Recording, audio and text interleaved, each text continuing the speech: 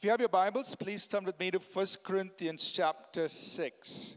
1 Corinthians chapter 6. Over the last few weeks, we've been journeying through the book, Paul's first epistle to the Corinthians, 1 Corinthians.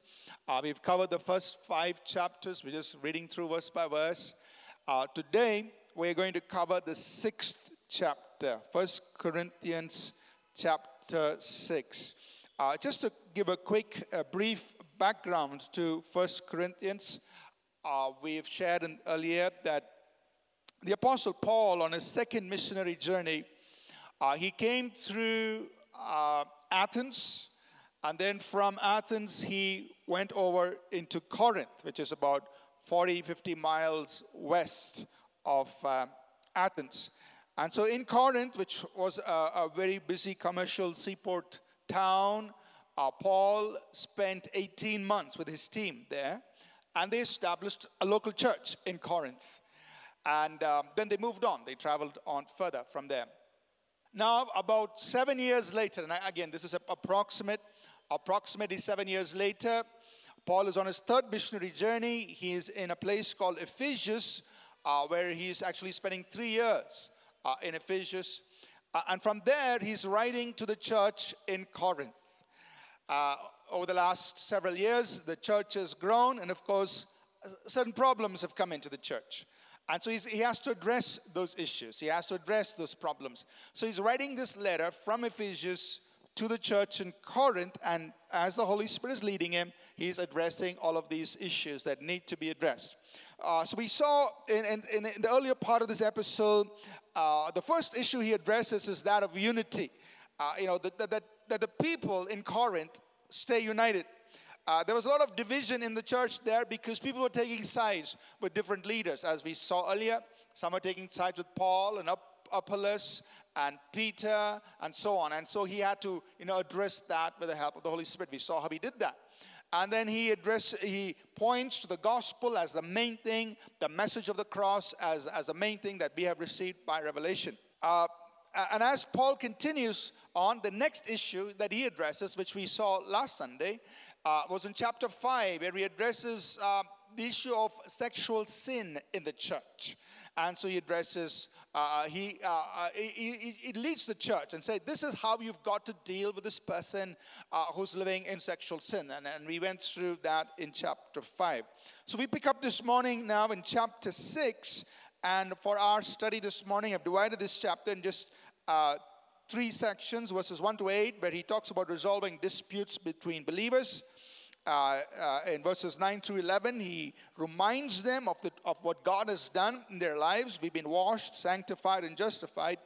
And in verses 12 through 20, he teaches believers how to stay away from sexual sin.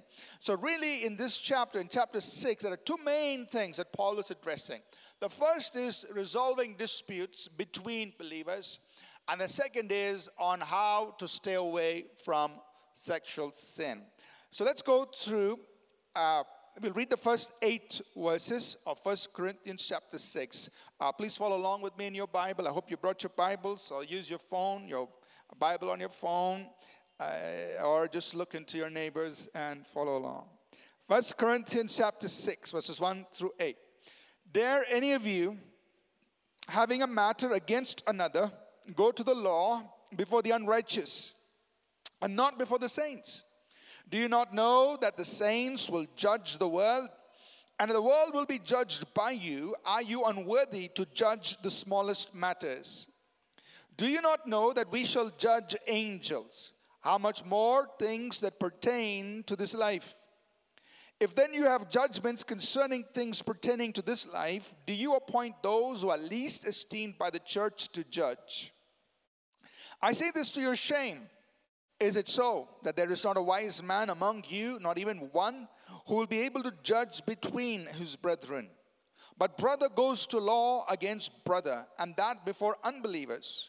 Now therefore it is already an utter failure for you that you go to law against one another. Why do you not rather accept wrong? Why do you not rather let yourselves be cheated?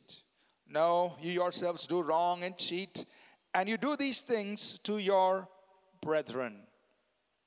So Paul is now changing subject. Chapter 5, he's dealt with the issue of, what do you do with this man who's living in willful immorality in the church? How do you handle it? Then he shifts subject and he says, okay, there's another matter I need to address. And it is this. Believers in Corinth, you guys are wrong, are cheating each other, you're doing things to each other, and then you're going out to the civil court and you're fighting your matters out in the public. And that's not the way it should be. So just to give us a little background to, to understand what Paul is saying, when he talks about judgment and the believers going in to the public for judgment, in Corinth, in this city, they had what was called as the bema, or the seat of judgment. This was out in the city center or in the marketplace. It was an elevated stone platform. What you're seeing is the actual bema, or the seat of judgment in Corinth. Of course, it's in ruins now, but this was the actual place. It was an elevated stone platform. The local judge would sit on the platform, and the parties who are having a dispute will also be on this elevated platform fighting it out. And it was actually a form of entertainment for the rest of the people, because everybody could see it, everybody could hear what was going on, and this was judgment. Now, incidentally, the Apostle Paul himself was dragged to this very place. When he was in Corinth, spending 18 months there, the last part of that, and you'll read about this in Acts 18, verses 12 to 15. Towards the end of his time there in Corinth, there were some Jews who were so opposed to Paul, they dragged him and they took him to this very place. They put him on court with the local judge Gallio sitting there, and they began to accuse Paul. He's giving us some new words, he's giving us some new names, and he's contradicting our law. And this judge said, hey, if it is a matter of words and names and your law, you take care of it yourself. But if it is an issue of wrongdoing, of some sort of wickedness, then you bring him here. So the judge promptly dismissed the case, and that was it. So Paul is speaking from first-hand experience, standing standing in front of that judgment seat, and he's telling you believers, you are taking your disputes out in the open, in front of an unbelieving judge, and imagine what shame it's bringing to the name of Jesus Christ. And so he addresses, he says, first of all, you're standing in front of an unbeliever. Those who are least esteemed by the church, you're putting them to judge you. Secondly, he tries to tell them, look, this is what the future that God has for us as believers. We have been lifted up to a place that is much greater than angels. We are seated at the right hand of God, and we are going, in time to come, we are going to judge angels. He's also referencing to Daniel chapter 7, where Daniel prophesied that when the Son of Man receives his kingdom, and the saints will inherit the kingdom, and the saints will help administer the kingdom. So he's saying, look, you and I are actually going to be judging. You and I are going to be ruling. We're going to be judging angels. We're going to be ruling with Jesus.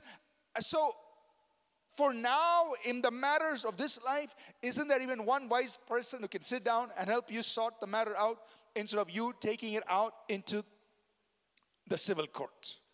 So there is a lesson here. But before we actually get down to that point, I just want to address the side issue. Does that mean, Paul is saying we should disregard civil courts and legal authority? Not at all. So people ask the question, what about civil courts? What about legal authority? Well, we don't use this passage to get rid of the proper place of civil courts. In fact, in his other writings, in Romans 13, verses 3 to 4, Paul says that, the courts and the people whom God has put in governmental authority, they are actually appointed by God, and they should be honored. Paul, in his own lifetime, you find at least 2 occasions when he invoked his right as a Roman citizen. There's one occasion when he was going to be sentenced without a trial, and he said, no, I'm a Roman citizen. You cannot sentence me without a proper trial. So he invoked his right. Another time, he said, I'm a Roman citizen, and I can appeal to Caesar. And so he reached out to the highest authority in his day, to a legal authority in his day, and he appealed directly to Caesar. And that's why he was sent off to Rome. So Paul himself invoked the legal system when it was needed for his case. So what he was really addressing is the real issue here is brother against brother. When there is a problem amongst ourselves, between brother to brother, how do we resolve it? What should we do? What Paul is basically saying is resolve it internally within the church. Get somebody to sit down. Get somebody to address this problem. And so that's the way you and I should try and work things out. So we must learn to settle things amongst ourselves using the principles of God. The Lord Jesus instructed us in this manner in Matthew 18, verses 15 through 17. This is what Jesus said. He said, if your brother sins against you, go and tell him his fault between you and him alone. If he hears you, you have gained your brother. But if he will not hear, take with you one or two more, that by the mouth of two or three witnesses every word may be established. And if he refuses to hear, tell it to the church. But if he refuses even to hear the church, let him be to you like a heathen and a tax collector. So Jesus gave us clear instructions. You try to resolve the matter directly with the person. If that doesn't work out, take one or two brothers, take it, call other believers, try to resolve that. If that still doesn't work out, take it to the church leadership, and then let them administer what is right. Now, if either party refuses to hear what has been administered by the church, then fine. You're free to treat him as an unbeliever, which means at that point, if you want to, proceed with in a legal way, that's entirely up to you. But what Paul is telling us here in Romans chapter 6 and verse 7, he says, why do you not rather accept wrong? Why do you not rather let yourselves be cheated? And so that's something to keep in mind, that for the sake of the honor of the name of Christ, I don't want to take this out. I'd rather suffer wrong. I'd rather be cheated than to bring reproach to the name of Christ. I'm not saying, or Paul is not saying it's wrong to go to the legal, invoke the legal system. What he's saying is try to sort it out internally. If you need to accept wrong, let it go. It's fine. But if the person is not willing to accept what is administered internally by the church, then you treat him as an unbeliever. At that point, you're free to do what you would do, in which case, if you want to go the legal system, that's entirely up to you. I trust that this will never happen here. Moving on. So in verse 8, he says, no, you yourselves do wrong and cheat. You do these things to your brethren. He says, guys, you are doing wrong to one another. You're cheating one another. And so he says, I need to remind you about something. And that's verses 9 through 11. He says, do you not know that the unrighteous will not inherit the kingdom of God? Do not be deceived, neither fornicators, nor idolaters, nor adulterers, nor homosexuals, nor sodomites, nor thieves, nor covetous, nor drunkards, nor revilers, nor extortioners will inherit the kingdom of God. And such were some of you, but you were washed, you were sanctified, but you were justified in the name of the Lord Jesus and by the Spirit of our God. So he wants to remind them. He says, guys, you're fighting, you're cheating each other, but I want to remind you of something. He says, first of all, just keep in mind that if we live like this, and he enumerates a list of a sinful lifestyle, and obviously that is not a complete list, but he enumerates a list, and he says, if you live like this, I want you to know the unrighteous will not inherit the kingdom of God. They have no place in the kingdom of God. And I just want us to take a moment to look at that list.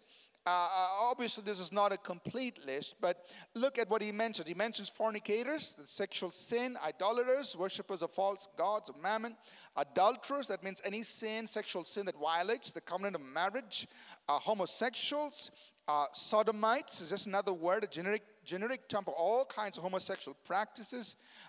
Talks about thieves. He talks about covetous or being greedy. He talks about drunkards. He talks about revilers, which are people who are abusive, cursing, slandering others. And he talks about extortioners, cheating people, swindling, stealing, and so on. So he just, just makes a list of all of these things. So the point is, not that one sin is worse than the other, but he says if you live in it like this, we cannot inherit the kingdom of God. As a side note, I want to point out something to you and me. Twice in this list is mentioned homosexuality. So somebody says, show me in the Bible where it is said homosexuality is sin. So right there, look, twice, okay? It is mentioned there, very clear, and it's only one of the many references in Scripture where we find it's clearly stated in New Testament Scripture, where it's clearly stated that homosexuality is sin. Now, some people will say, well, you see, the Bible is old-fashioned. They didn't have all the things that, the modern thinking we have today. We are very liberal in our thinking. Hey, I want you to understand the culture, the time in which Paul was writing. He was not writing in a homophobic culture. In fact, in his day, things were as bad or maybe even worse than our times. In his day, out of the 15 Roman emperors, 14 of them were homosexual or bisexual. The emperor. So this was common. This was the way they lived. All right? And in his day, in the place where he was living, Corinth, and that's the reason he's addressing all of this. In Corinth itself, as we mentioned the very first message in the introduction, Corinth, at the center of the city, at Acrocorinth, the high place in Corinth, was dedicated to the Greek goddess of love, where it was said that in her temple there were 1,000 male and female prostitutes, people living in open sin. Corinth was known for its perversion. It was known like this. So he's not writing in, an old mindset. No, he was living in a society that was as depraved, if not more depraved than our society. And in that midst, he was there, it was clear, and he made a clear-cut statement that these kinds of things, homosexuality, sodomites, will not inherit the kingdom of God. Very clear. So it was an old-fashioned statement. Are you understanding? So it's just same as our society, and he was very clear in what he said. Having said that, he also mentions these other kinds of sins like stealing, being covetous, being slanderers and extortioners. Other sins as well, aside from the sexual sins. But verse 11. So he reminds them of all this. Look, this is the kind of life that's there at Corinth. But he says, verse 11, such were some of you. This was your past. But you have been washed, you have been sanctified, and you have been justified in the name of our Lord Jesus and by the Spirit of our God. What a powerful thing. It says, look, Corinthians, that was your past. It's gone. You are washed. Literally meaning you're completely washed. The Bible tells us that the blood of Jesus Christ, God's Son, cleanses us from all sin. Washes us clean, removes all the dirt, the stain. It says you have been washed. And then he says you've been sanctified. That means you've been now made holy. You're consecrated to God. You are now holy unto God. Can you imagine living in that filth, and now you've been brought out, you've been made completely clean, and now what was once filthy, depraved, sinful, corrupt, today is holy. It's consecrated. It's set apart for God. He says that's who you are. And he says you are justified. To be made justified means you're righteous. That means there is no condemnation, no guilt, no shame, no judgment over your life. Amen? And that's who each one of us is. in Jesus Christ, having believed in Jesus, this is who we are. So let's boldly declare this together. Say this loudly with me. I am washed, sanctified, and justified in the name of our Lord Jesus and by the Spirit of God. Amen. That's beautiful. That's wonderful news. That's who we are. So, it doesn't matter what your past was. We all have a past. But, you are washed. You are sanctified. You are justified. See yourself the way you are today in Jesus Christ. Amen. Don't let the devil cause you to dwell in your past. God even doesn't consider it. He sees you as a person who's been washed, who's been sanctified, who's been justified in the name of our Lord Jesus Christ. If God did it then, do you think He can do it again today? Yes or no? Yeah. So when you see people who are living in that kind of a situation, when you see somebody bound in homosexuality or any kind of sexual sin or any other kind of immoral, wrong kind of lifestyle, you look at them with eyes of hope. Look at them saying, my God, in the name of Jesus, this man, this woman can be washed, sanctified, and justified. That's how you and I should see them. Amen? Not like, oh man, that's it. It's the end of your life. No. Look at them with the eyes of hope. Look at them saying, my God can do it in that person's life. My God can take them out of that and make them washed, sanctified, justified, just like He did it for me and for you. Amen? So while we are not denying that dirt and filth, we look at them with eyes of hope. We look at them with what God can do in their lives. So having reminded them, this was your past. Now, verses 12 to 20 is the challenging part.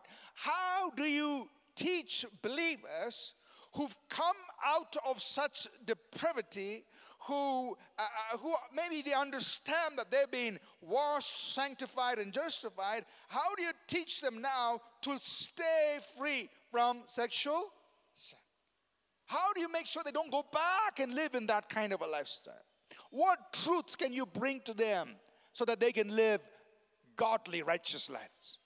And that is so important for you and me today. Because we too are living in a world that is corrupt and has all kinds of things. But for you and me, what truth is the Holy Spirit going to tell us so that we could live pure over sexual sin? So let's go through this, verses 12 to 20. Let's read the whole passage and then we look at it verse by verse. Verse 12. All things are lawful for me, but all things are not helpful. All things are lawful for me, but I will not be brought under the power of any. Foods for the stomach and the stomach for foods. But God would destroy both it and them, that is both the stomach and the food.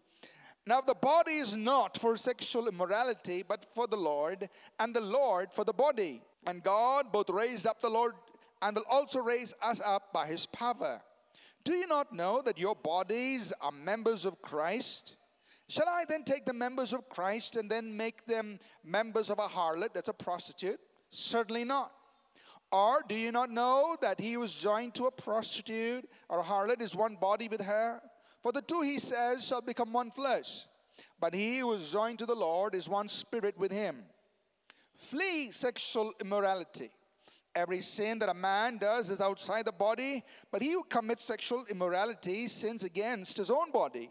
Or do you not know that your body is a temple of the Holy Spirit who is in you, whom you have from God, and you are not your own? For you were bought at a price. Therefore, glorify God in your body and in your spirit, which are God's.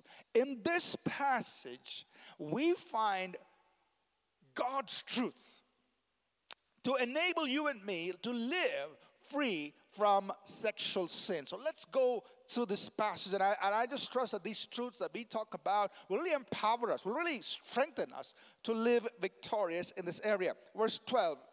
All things are lawful for me, all things are not helpful. All things are lawful for me, but I will not be brought under the power of any. So Paul is beginning to, so in the context here, he's beginning to address, obviously, sexual sin, but he begins with a very general statement. He says, look, there are many things that may be lawful, that may be acceptable, but two things, it's not beneficial, and second, I will not be brought under the control of anything. Amen? So it's not, it's the real issue is not, is it okay? The real issue is it beneficial, and is it going to control me?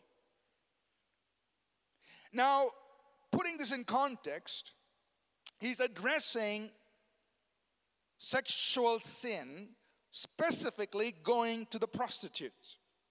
In Corinthian culture at that time, it was just normal. It was acceptable for you to go to a prostitute. It's normal. It's acceptable. But here he's beginning to address that issue.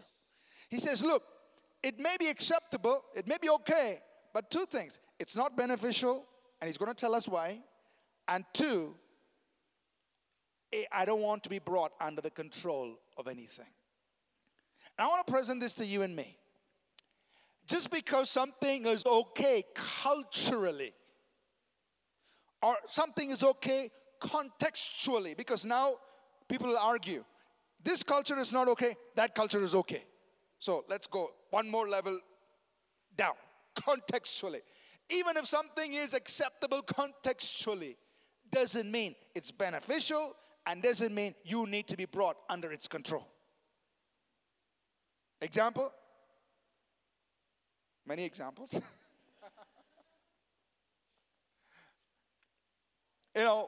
Maybe drinking, alcohol. Man, when you're in Ireland, they drink over lunch. It's like you drinking Coca-Cola, they drink. Contextually, it's nothing. Nothing. So just because you're there, and that contextually that is acceptable, doesn't mean it's beneficial, and doesn't mean you need to be brought under its control. You can say amen, or you can say, oh, me. Whatever,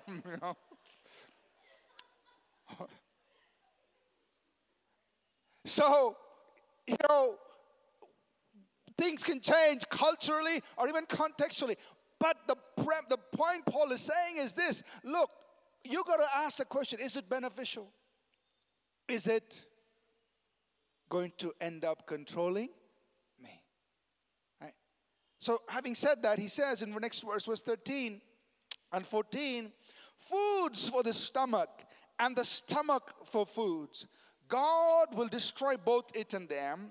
Now the body is not for sexual immorality, but for the Lord for the body, and God both raised up the Lord. He will also raise us up by his power. So he says, look, God has created our body, and I'm just paraphrasing it. God has created our body, and our body has appetites.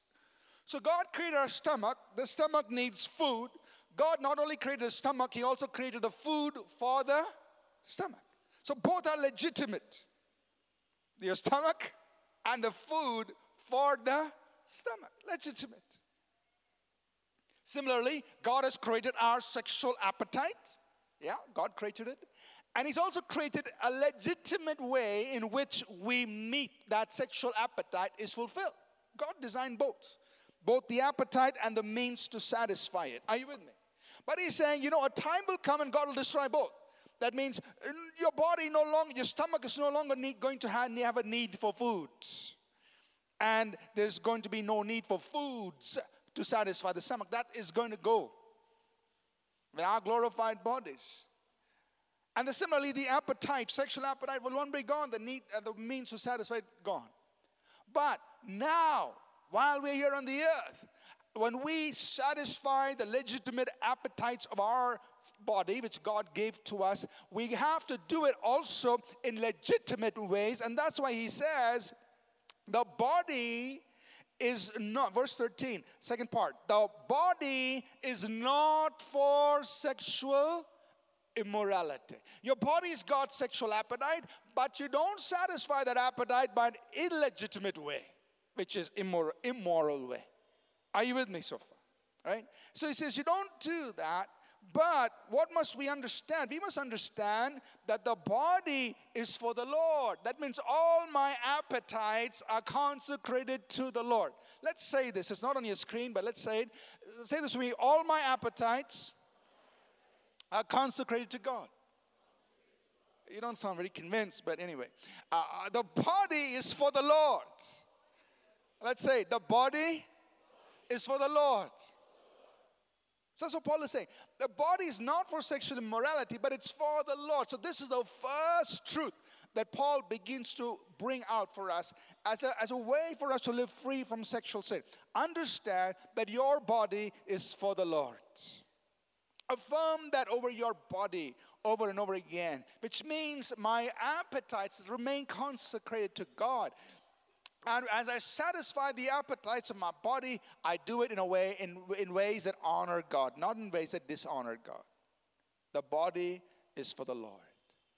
Amen? And then he says, the Lord is for the body. Think about that a minute. The Lord is for your body. He points to the future, of course, in verse 14, saying one day God's going to raise up our body just the way he raised up Jesus. That is true. It's the future. It will happen. The Lord's for the body. But the Lord is for the body even now. So let's say this together. The Lord is for my body. What does that mean now? Who is the Lord? He is your healer. So the healer is for my body. Who is the Lord? He's my strengthener. He's my life. He is for my body. So let's say this together. First of all, my body is not for sexual sin. My body is for the Lord. And the Lord for my body. Let's say this together. The Lord is for my body. The Lord is healer. His healing is for my body. The Lord is strengthener. His strength is for my body. Do you get that? The Lord is for the body. Your body is for the Lord. So the first truth that's going to help you and me stay away from sexual sin. First, my body is for the Lord. You declare that over yourself. All my appetites are consecrated to the Lord. My body is for the Lord. Verse 15. Do you not know that your bodies are members of Christ? Shall I then take the members of Christ and make them members of a harlot, of a prostitute? Certainly not. So next truth, he's saying, guys, I want you to understand, your body is a member of the body of Christ. Member means a limb, a physical part of the body of Christ. Now that's something to think about. He's saying, he's not talking about your spirit. He's saying your body. So pinch yourself. My body. He says your body is a part of the body of Christ. Now, when we say we are part of the body of Christ, we understand that in a mystical sense, in a spiritual sense. Yeah, true. Spiritually, I'm part of the body of Christ. True. But now he's talking about your body. The Greek is soma. That means there's no doubt. It's your physical body. Your soma, your body, is a part of the body of Christ. He's going to tell us a little later how that connection comes. But for now, just accept the truth. Your body is part of the body of Christ. It's connected to Jesus. It is his, that means through this body, Jesus is expressed and revealed. This body is connected to Jesus. So he's saying, how can I then take this body and make it part of a prostitute? It means, how can I let this body engage in sexual impurity? How can I let it be a part of that? Because he says, continuing on, okay, let's emphasize this point here. Let's say this together. My body is part of the body of Christ. So this is the second truth that will help us. You see your body as a part of the body of Christ. And he'll explain in the next 2 verses how it is. But this body is a part of the body of Christ. It means Jesus Christ is going to be revealed through this body. Then he continues, verse 16 and 17. Do you not know that he who is joined to a harlot, that's a prostitute, is one body with her? For the two, he says, shall become one flesh. But he who is joined to the Lord is one spirit. Now, why is he saying that when, even if a believer sleeps with a prostitute, what you're doing is you're taking the believer's body, which is supposed to be part of the body of Christ, you're now making it part of a prostitute's body. He says you can't do that. It should not happen. Because he says in verse 16, don't you know that, when there is a sexual relationship, the two become one.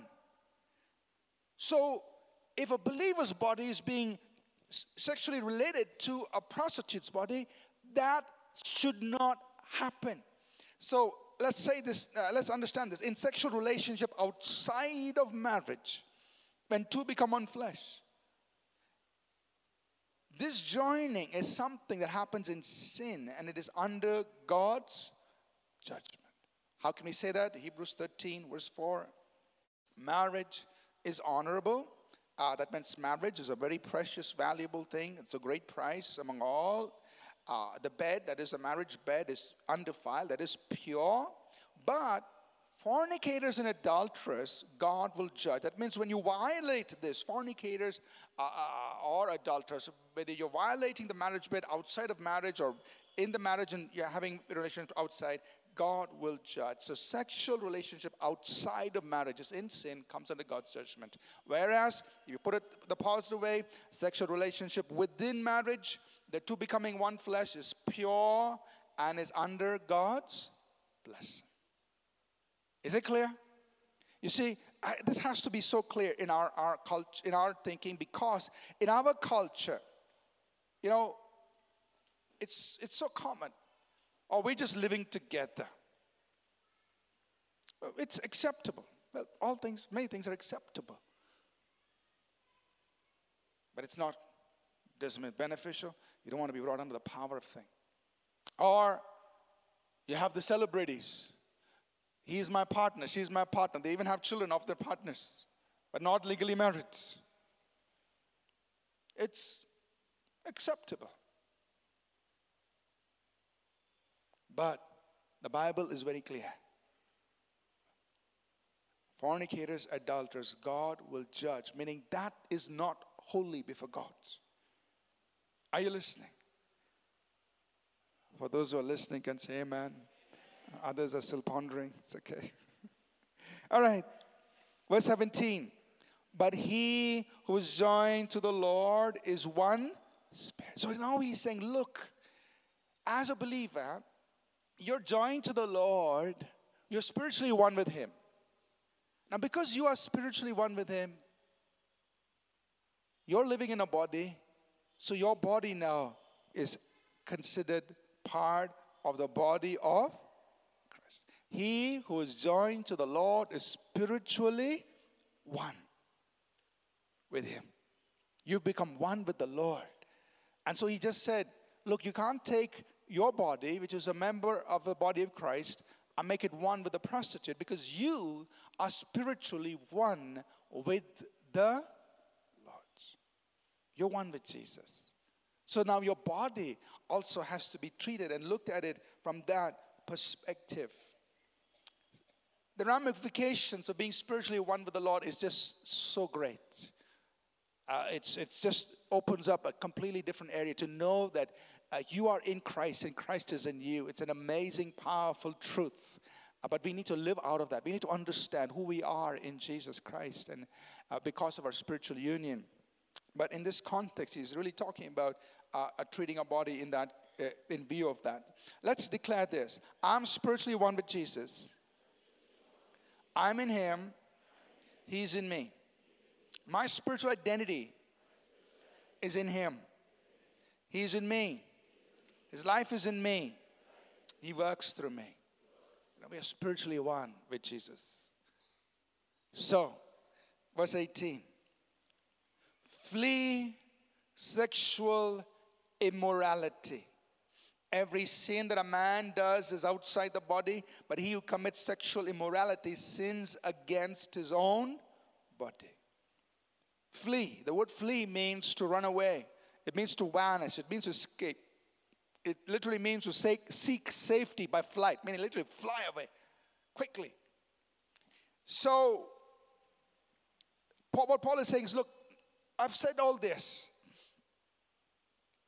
Your body is for the Lord. Your body is a member of Christ. You are spiritually one with Jesus. In the light of all that I've said, your only response to immorality is for you to run from it. So in view of the truth that we are joined to the Lord and all of this that He shared, our only response to all forms of sexual sin is to flee. So here's a very important secret. When you have even the slightest inkling that a temptation to sexual sin is about to present itself,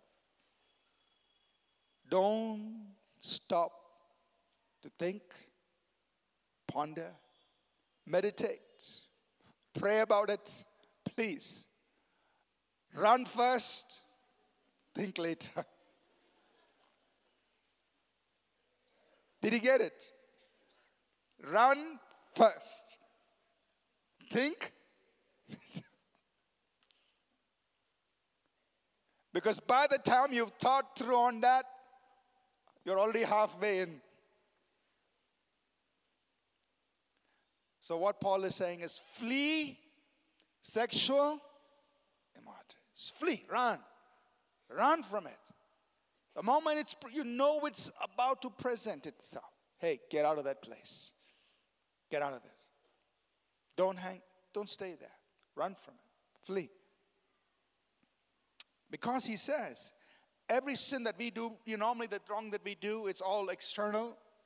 But when you commit sexual immorality, now we're talking about any form of sexual sin. So although the context here primarily is visiting prostitutes, the word that he uses, porneia, it's an all-inclusive word. When we translate in English sexual immorality, it's using the Greek word porneia, which simply means all kinds of sexual impurity. So he's saying here, he who commits porneia, sexual immorality, is sinning against his own body. Think about that. Sexual sin has a way of affecting and violating our body in moral and spiritual ways. It affects us. You look at Proverbs, in Proverbs 5:22, we see it is enslaving. Proverbs 6:26-32, it's destructive. 1 Peter 2:11, it's troubling. So this thing is going to enslave, it's going to destroy, it's going to trouble.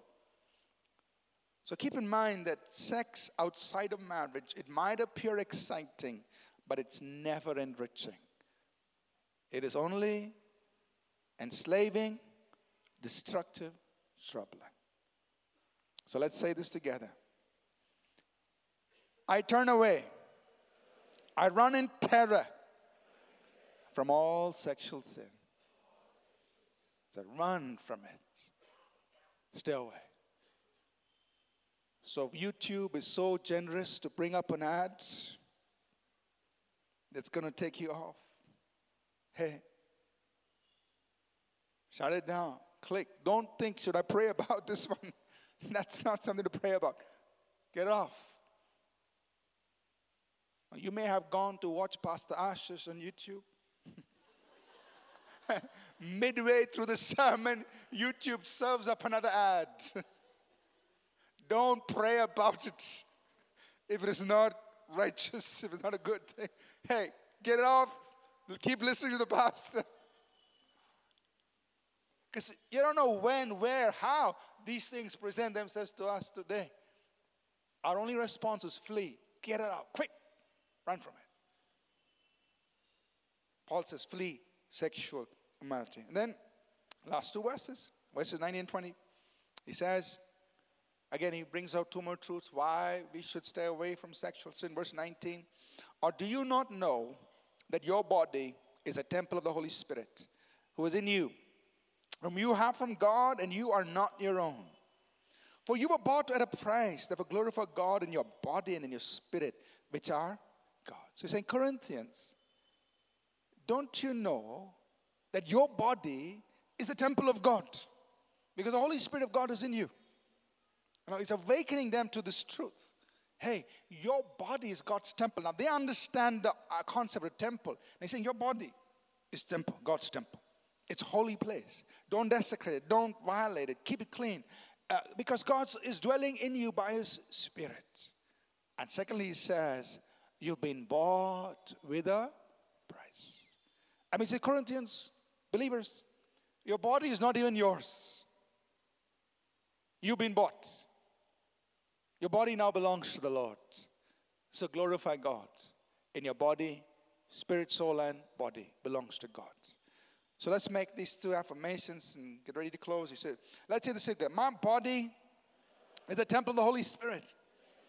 It's a dwelling place of God. My body is holy. Let's also say this. My body is not mine. My spirit, soul, and body have been bought with the blood of Jesus, and they belong to God. So see, in this whole passage, verses 12 to 20, Paul is presenting truths to these believers who've come out of a very depraved background and who are actually living in the middle of a society. And he's saying, look, live by these truths. And that's how, for you and me as believers today, we have to live by these truths. Right? We can't let the world around us control us. No. We live by the truth of the Word of God. Amen? Let's quickly remind us of these 6 statements here. What has he said? First, my body is not for sexual sin. My body is for the Lord. Second, my body is part of the body of Christ. So you see that. Third, I am spiritually one with Jesus. He's in me, I am in him. So I'm connected to him. My life, my strength flows from him. Fourth, run away from all sexual sin. Run away from it. 5, my body is a temple of the Holy Spirit. It's a dwelling place of God. My body is holy. And 6, he says, my body is not mine. My spirit, soul, and body have been bought with the blood of Jesus, and they belong to God. So this morning, we want to take some time to pray. I don't want us to, come under condemnation or feel like, man, I'm in a bad state this morning. I should not have come to church, No. Listen. Doesn't matter what you've done till now. In the name of our Lord Jesus Christ, by the Spirit of our God, like we saw, we can be washed, sanctified, and justified. That's the beautiful thing. That's what Jesus does for us. He washes us, sanctifies us, and He justifies us. So there is no condemnation. But the invitation this morning is, as Paul put it out to the Corinthians, hey, you and I, we can live free from sexual sin. If we just consecrate all our appetites, our God-given appetites, consecrated to the Lord, consecrated to Him, we can live free from that. So I want us to just rise to our feet, please. We're going to take some time to pray. Call our worship team up, please.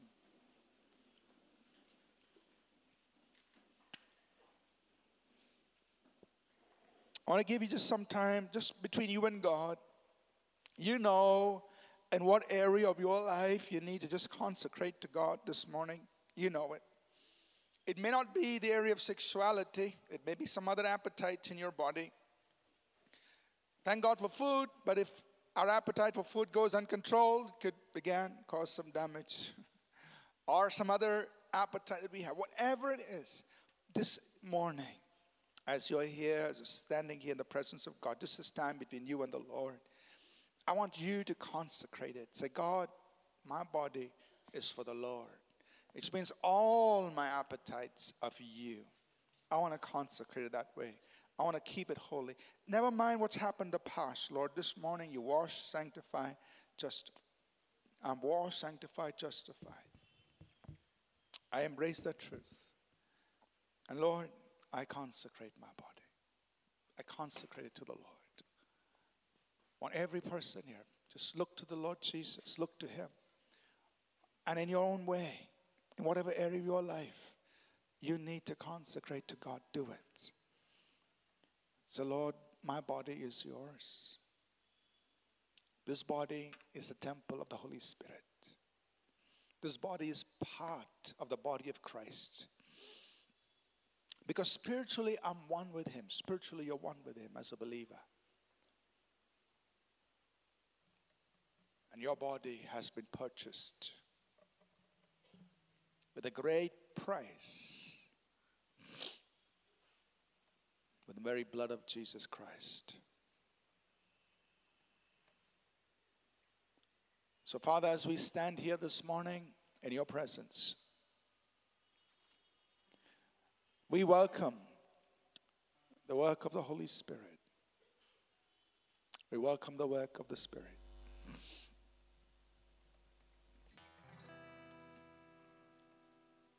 Touching every heart, touching every life, God.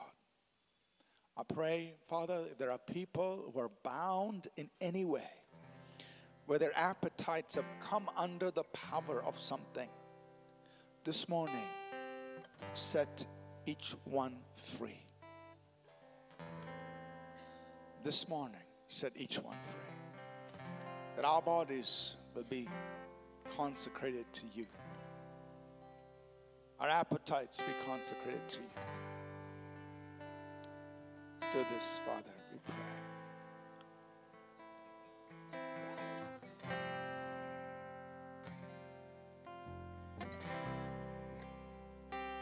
You are here, touching every heart. I worship you. I worship you. You are here, healing every heart. I worship you.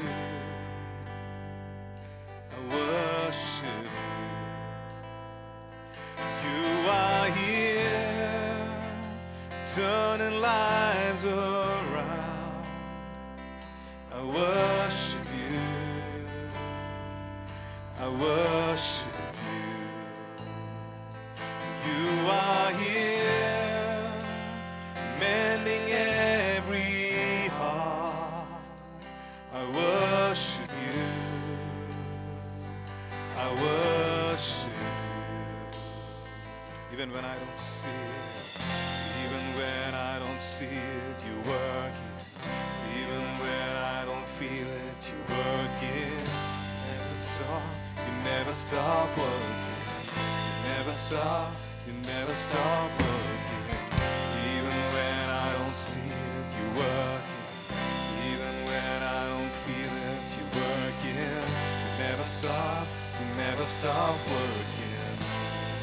You are here, you are here, touching every heart.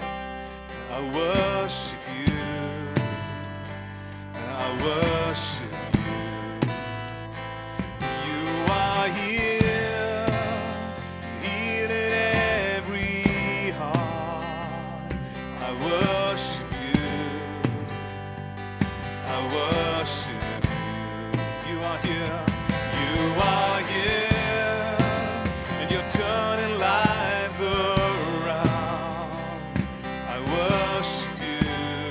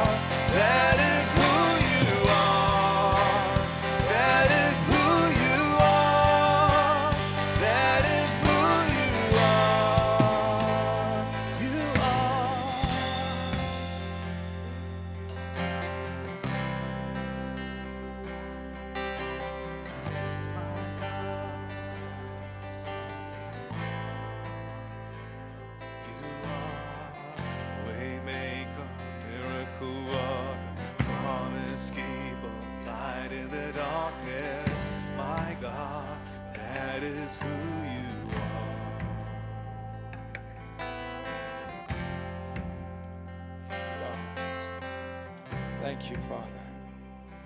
Father, we just pray and declare over your people, over us as your people, that we are a people who are consecrated to the Lord.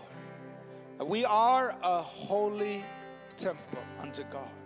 That, Lord, each one of us, our whole spirit, soul, and body is consecrated to the Lord. And by the power of your Holy Spirit and in the authority of Jesus' name, I declare our bodies are holy. All our appetites are consecrated to God. Set apart are holy to God. And from this day on, from this moment on, the body is for the Lord and the Lord is for the body. The Lord will be glorified in each of our lives. We glorify God in our body because we've been bought with a price. Lord, I pray that our bodies are kept as holy vessels to you. Anointed vessels, consecrated vessels, through which Jesus Christ is glorified. Thank you, oh God. Thank you, Lord Jesus. And Lord, we heard in your word that the Lord is for the body. So I pray over people right now. You are for the body. The Lord is for the body. The healer, Jehovah Rapha, is for the body. Lord, I pray, because you are for the body, release your healing in people's bodies. That God, those who need your healing to flood their bodies, nothing is impossible for you. Nothing. Nothing. So whatever healing is needed, Lord, let your healing touch our bodies. Let your healing touch our bodies, because the Lord is for the body. The Lord is for your body. In the name of Jesus, receive your healing. Receive your healing. Let the healing virtue of God flow through your body, because the Lord is for your body. The Lord is for your body. Receive your healing. Receive your healing. Receive your wholeness.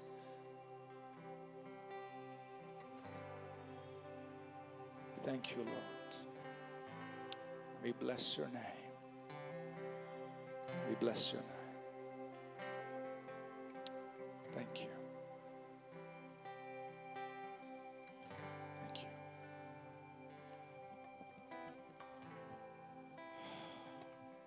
Thank you. Man. Before we close, I just want to give an invitation for anyone here this morning. If you've never received Jesus into your life, maybe you're visiting, maybe you've come here, but you never received Jesus into your heart. You don't know that your sins are forgiven, that you're a new person. The Bible says, as we heard this morning, the blood of Jesus Christ, God's Son, cleanses us from all sin. The Bible tells us if anyone comes into Christ, he becomes a new person. So if you've never experienced that, you've never received Jesus, I want to take a moment just to pray with you before we dismiss. Give you an opportunity to receive Jesus into your life. Just pray this prayer with me if you've never done this before. Just say this with me. Lord Jesus, I receive you into my life. Forgive my sins. I believe you died and you rose again. Be the Lord of my life and help me follow you and you alone the rest of my life. I pray this in Jesus' name. Amen. Anybody, you prayed this prayer with me for the very first time? I just want to see your hands. We want to celebrate with you. So if you prayed with me this morning, right now, for the first time, just raise your hand. Just want to see that. Anyone up on the balcony? Anyone? Any hands here? Okay, I don't see any hand. If you did pray the prayer, on all our exits, there'll be our greeters with a green bag. So just let them know, I did pray the prayer. We want to give that back to you. That bag is a free gift from us to you. It has resources that will help you grow in your faith in Christ. So make sure you get that bag before you leave. Let's close, please. The grace of our Lord Jesus Christ, the love of God, our Heavenly Father, and the sweet fellowship of His Holy Spirit be with each of us always. In Jesus' name, amen. Thank you for listening. We trust this message was a blessing to you. For more free resources, including sermons, sermon notes, TV programs, publications, please visit apcwo.org. For information on APC Bible College in Bangalore, please visit apcwo.org/Bible College. Please remember to download the All People's Church Bangalore app from the App or Google Play stores.